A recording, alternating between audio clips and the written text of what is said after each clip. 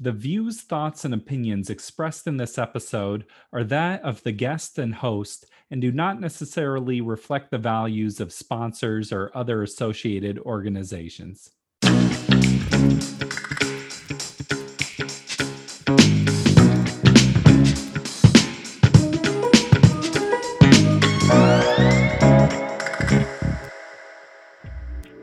Welcome to the Parental Compass by Family Education and Support Services.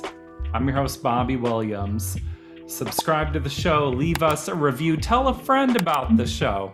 If you enjoy the show, why not tell a friend? There's a standard thought when it comes to parenting that it's important to get compliance from your children, and this can be done through rewards and consequences.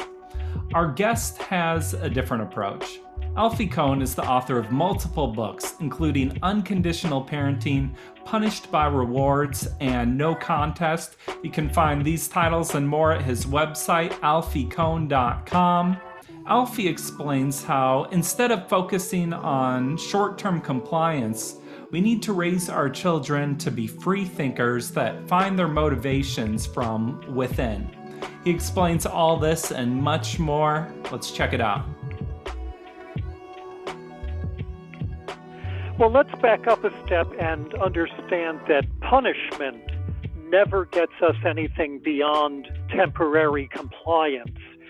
If I say to a kid, do this, or here's what I'm going to do to you, that kid comes to ask the question, what do I have to do to please this person in power, and what happens to me if I don't? And that ends up screwing up the relationship and leading kids to just focus on self-interest and to be less likely to think about the interests of other people. Well, everything there is also true of rewards. If we say to kids, instead of saying, do this or here's what I'm going to do to you, we say to them, do this and you'll get that. Then the question the child comes to ask is, what do I have to do to please this person with the power, and how do I benefit from that? It's all about power and self-interest. Rewards and punishments are not opposites. They're two sides of the same coin. They're both ways of controlling children, of getting compliance, but at an enormous cost of causing kids to be less concerned about the impact of their actions on other people.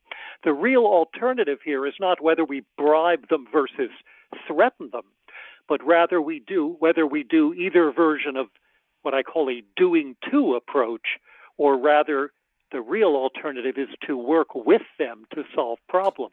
But isn't life kind of competition in a lot of ways? Or I guess there's rewards in life, like you do good at your job and you get promoted. Like, isn't that just a little prep work for what's going to come later in life?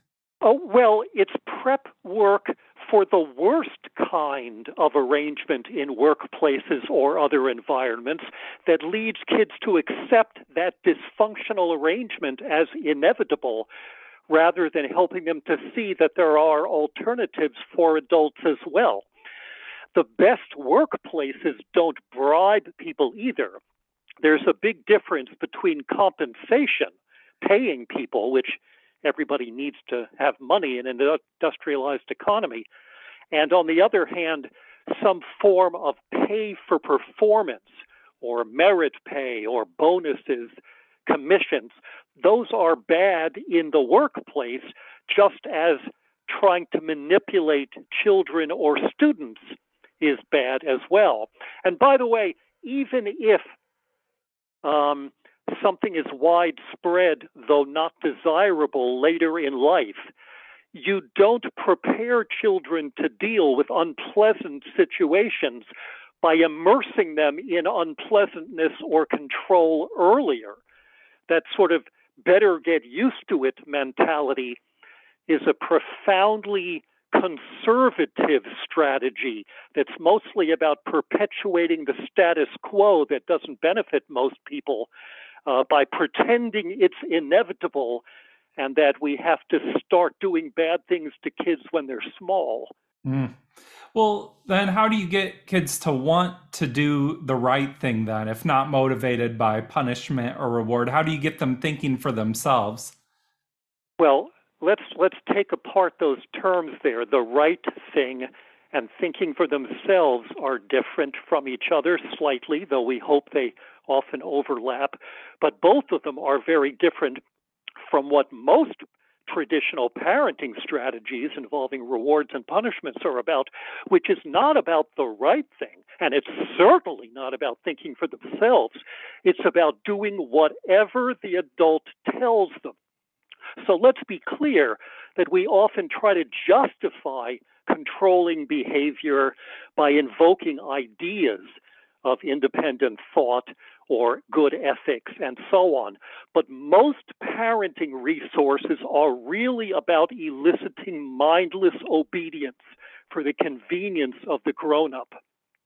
And that's the exact opposite of the kind of independent thought that most people on reflection say they want for their kids. Now, intrinsic motivation, which means doing things because you find them valuable or worthwhile in their own right, is completely different from extrinsic motivation, in which kids are motivated to do something so they'll get something out of it. And that's a very important point when we talk about how do we motivate kids. I think that's exactly the wrong question. I don't care how motivated my kids are. I care how my kids are motivated. And an enormous body of psychological research has found that the more you reward people for doing something, the more they tend to lose interest in whatever they had to do to get the reward. So, in other words, when we use extrinsic motivators, artificial inducements like goodies and so on, stickers and stars and dessert and special treats and privileges, or even what amount to verbal doggy biscuits, like saying, "good job," whenever they jump through our hoops and please us, they become less intrinsically motivated to do that thing. That's interesting, because what I hear you saying is the reward or the consequence just shifts things towards selfishness. But as a parent, you want to offer praise. So is there an alternative to that then? Why do you want to offer praise if it has those effects? Hmm. I think it's really interesting that you point that out, and you're right. The reason most parents praise or reward has nothing to do with the well-being or the character of or the interest of the child. It's because we want to. And man, whenever that's true, whenever we're doing something because we feel the compulsion to do it, or because it was done to us, or because we falsely believe that it will have a certain effect, or we feel weird if we don't do it, it is really time to rethink our practice, especially when the research shows quite clearly that it's not just ineffective, but rewards and punishments of all kinds are counterproductive. They actually do harm. They undermine the things that most parents, when they're asked to really think about it, would like to do. And it's not just about the selfishness. It's about undermining whatever they want to do. If you reward children for doing some other task, for drawing pictures, to your satisfaction, they become less interested in art. Whatever it is that you think is important, rewarding them for doing it or punishing them for not doing it makes them less autonomous and also less committed to that action. What do you say as an alternative then? Your child wins the soccer game. Do you just say, you won the soccer game? Or I'm just trying to think of like the real life applications of this line. Uh-huh. Well, first of all, we could take a step backward and ask about alternatives to competitive sports where kids can play and have a good time and get exercise without necessarily playing the kinds of games we're used to in this country that involve one group of people triumphing over another. But let's say we're not willing to go quite that far. When a child is successful, we can describe what we saw. I noticed you doing a certain kind of kick here. I don't know anything about soccer, but Uh-huh. we can ask questions, about, how did you feel when that happened, or how did you figure out how to do that maneuver on the field? We can be there to support them, to offer encouragement and so on. But what we don't need to do is steal their pleasure by telling them how to feel, by saying, in effect, how I feel, whether I'm impressed, is what the point is, because then kids become more dependent. Did you see me out there? Was that good? Did you think I was good then? The message that kids need to hear from us is unconditional love and support, which means they know that we love them, that we care for them, that we attend to them for who they are, not for what they do. And it's so important that they don't experience our care as having strings attached, where we get a lot more excited about them, pay more attention to them when they score the winning goal, when they get an A in school, when they're well behaved or pretty or smart or funny or whatever. And unfortunately, so many traditional parenting resources, blog posts, books, articles, lectures, seminars, podcasts, webinars, all of those traditionally offer some variation of what sadly amounts to conditional parenting. I mean, take, for example, the very cruel practice of forcibly isolating little children when they need us most, which we euphemistically call time out, because that makes us feel better with that name about making kids feel bad, or positive reinforcement. Those are ways of saying to kids, you have to earn my love and attention, or even being in the same room with me. The real alternative, is we solve problems together when there are problems. We celebrate with them and show them we care about them and are happy for their successes. But those things are not integral. We love them even when they screw up or fall short. That unconditional approach, coupled with giving them more say about their lives, helps them to grow up feeling committed to good things and feeling valuable, not merely a result of pleasing or impressing. It seems like what you're saying is you're teaching them how to have that validation from within. Yes, which doesn't mean being isolated and nor being completely self-sufficient, but it certainly means something very different than being dependent, where they have to look to us or somebody else constantly for a sense of validation. You talked a little bit about soccer and you're not a fan of competitive games. Can you explain that a little bit more? Because I think like almost every game seems competitive to me. Well, that's only because no one has introduced you to the vast number of games that are non-competitive. In fact, I just wrote a blog piece on this recently, which is on my website if you're interested, that also contains links to some great resources for fun cooperative games, both board games for indoors and cooperative games outdoors.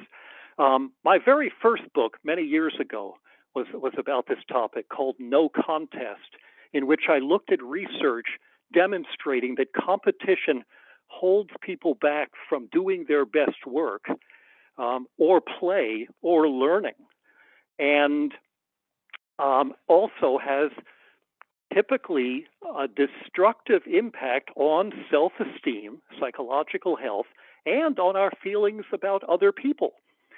So I don't primarily focus on playtime. I'm much more concerned about really destructive things like awards assemblies, grading on a curve, spelling bees, and other competitive arrangements in schools, and for that matter, workplaces, that teach kids I can be successful only when other people fail. That's not a necessary part of life. That's a feature of a particular set of rules or structures or cultures that unnecessarily pit us against one another. So that turns out to be true in the weekends as well. So I'll take one quick example here. The first game I ever learned, because I'm an American, was at a birthday party, and it featured N number of children scrambling frantically for N minus one chairs when the music I've stops. heard of that one, yeah. Yeah, right. So the music stops, everybody runs from a chair, and by design, some kid can't get one. Out! Take away a chair, start the music again. Out again, out again, out, till at the end, you got one kid sitting there, smug, triumphant, the winner, everybody else excluded from play, unhappy, losers. That's how you learn to have a good time in America. Well, along comes one particular researcher and thinker on this topic who said, why don't we take away a chair each round, but change the game so that all the kids have to fit on a diminishing number of seats until at the end you've got all the kids giggling, trying to figure out how to squish on a single chair. Everybody succeeds together on an increasingly difficult set of tasks. Everybody plays to the end. Everybody has a good time. That's what I did with my kids' birthday parties, incidentally. And that's what a lot of people do once they realize that having a good time doesn't have to mean me against everybody else, or even more toxically, us against them. War minus the shooting, as one person put it.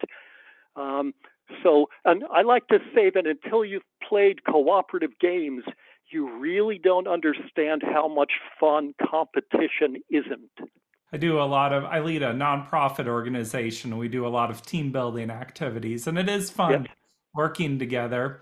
I think your detractors would say that it's important for youth to learn failure and have practice with failure. What's your response to that? I have two responses. One is that the psychological research shows that failure is overrated in terms of its benefits.